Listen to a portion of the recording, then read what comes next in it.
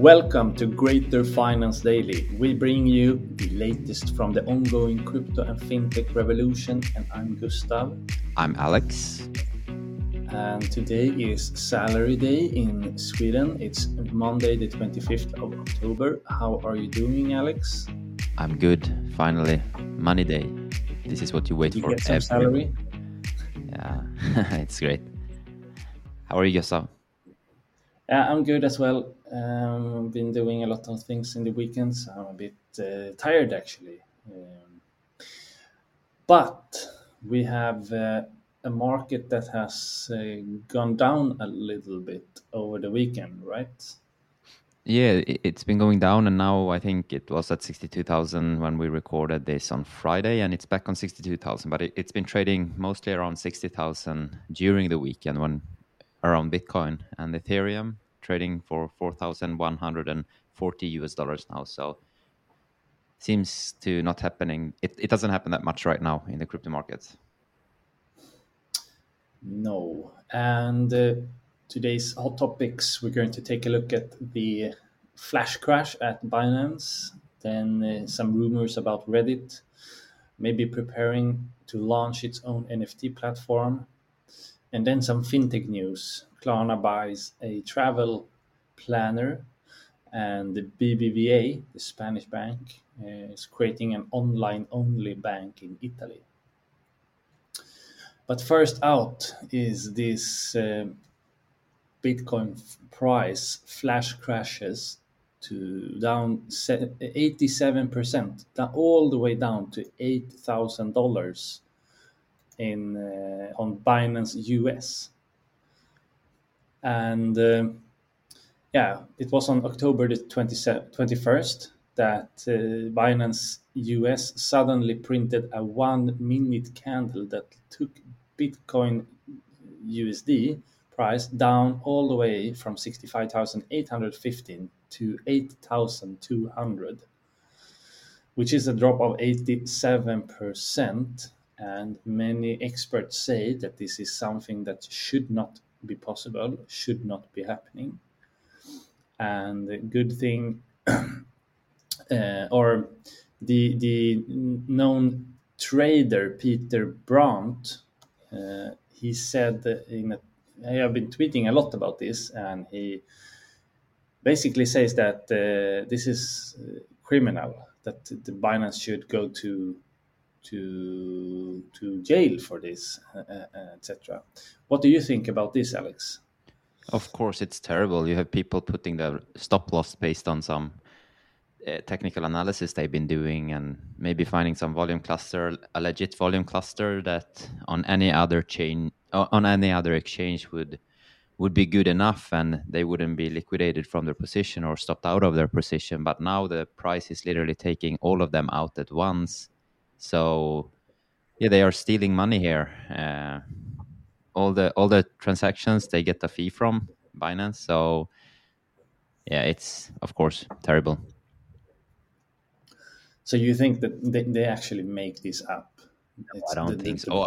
I have no clue, to be honest. But what happens here? It shouldn't be happen. Like 87% drop. Okay, if everything else, if Bitcoin just crashes totally and everywhere it goes down 87% and stays there, well, that's fine. But in this occasion, all the other exchanges were, I think it went from 67 to or 65,000 down to, as you said, 8,000, and on the other exchanges it was only going down to 64,000. So there is obviously something strange or extremely thin order book or whatever.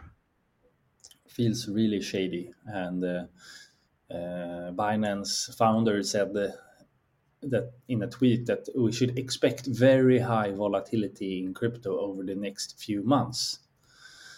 And Peter Brandt also wrote to Binance US. Then the answer he got was, sorry, but we are not, or he wrote to Binance and he said that the answer, sorry, we are not Binance US. You have written to Binance. We are two different companies. Yeah, I remember they were. I remember they got into legal trouble in the US, and then they were kind of separating these entities, and now they are called Binance US and Binance, and marketing them in different ways. And They are two different companies and doesn't want to be under the same umbrella, basically, as my understanding is. Anyway, next up is rumors say that Reddit may be preparing to launch its own NFT platform. Have you got into that, Alex? Yeah, I've been reading that one, and it seems like Reddit has put out a work. They want to hire someone who is responsible for building up platforms for millions of users to create, buy, sell, and use NFT-backed digital goods. And this position requires at least 5 years of experience in back-end development, as well as the ability to design and implement complex distributed systems operating under a high load. And Reddit have seen that and noticed with NFTs that they have an incredible power to create a sense of participation and belonging. So it seems like Reddit might be the next big company that is jumping on this NFT trend. Bullish? What do you say? Yeah, I mean, I think the more big known players that are dipping their toes into this space is something that's good for the industry. And obviously, this is the opposite towards what we just said about what Binance is doing. So you have these really, really shady bad things going on, and then you have these more interesting things with known players getting into the NFT space and the blockchain space. And so we get a little bit of the bad side and a little bit of the good side, I think. Yeah, 100%. 100%. Yes, and next up, we have some more news, and that is more fintech-related news. And next up is Klarna. They buy a travel planner, Inspiroc. And Klarna has acquired the online travel planner Inspiroc in a deal where the giant says it will enable its 90 million users to plan and shop for their trips before paying installments. Financial terms were not disclosed, and their CEO, Sebastian Siemiatkowski, says for customers, this makes the whole journey from inspiration to planning and preparing for a trip more simpler, less stressful, more fun, while enabling our retail partners to better reach and engage with their audiences by offering more personalized content. And I think this is super interesting that Klarna once again buy a company from another industry to sort of embed into their solutions, and or maybe embed their financial solutions into these kind of other industry and offerings. What do you think about this, Alex? Yeah, it seems to be much more effective process, but he also, as you said there, he said less stressful.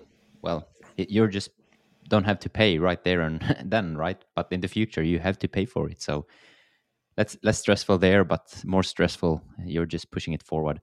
Yeah. But at the end of the day, the trend is your friend, and the BNPL seems to be the thing. And I think Klarna is well positioned here. What do you think, Gustav? Yeah, that's a good analysis. They are by far the biggest player in this space, so no doubt about a good position. And on the topic of fintechs, next news about this is also that BBVA launches a digital retail bank in Italy, and the Spanish giant BBVA is making a push into the Italian retail banking market with the launch of a digital only service. And this player, BBVA, has had a wholesale banking presence in Italy for over 3 decades, but it's now targeting consumers with an app-based offering. And BBVA is seen, and in many cases they are, in the front of developing new solutions in fintech, and they have been very open and forward in this area that's called open banking, and been having or opening up their APIs for other players, and done much more than just the PSD2 and the compliant part of open banking, and been very early to this space. So it's really interesting that they are now creating this digital only service, and we will see how it develops in Italy. Have you heard about BBVA before, Alex? Yeah, I've heard of them, of course. When you watch Spanish football, they seem to be doing lots of commercials there. So I understand it's a big bank there. Yeah, exactly. Anyway, do we have any final takes? Nothing special today, right? I don't think so. We will have to keep an eye out of news coming up during the week. And we do have our website. Maybe we will write some blogs during the week, so you can have a look. It's greater.finance. And yeah, I think we can round off today's episode, right? Sounds great, 100%. Perfect. Have a great day, everyone, and see you tomorrow, Alex, and all the listeners. Yep, see ya.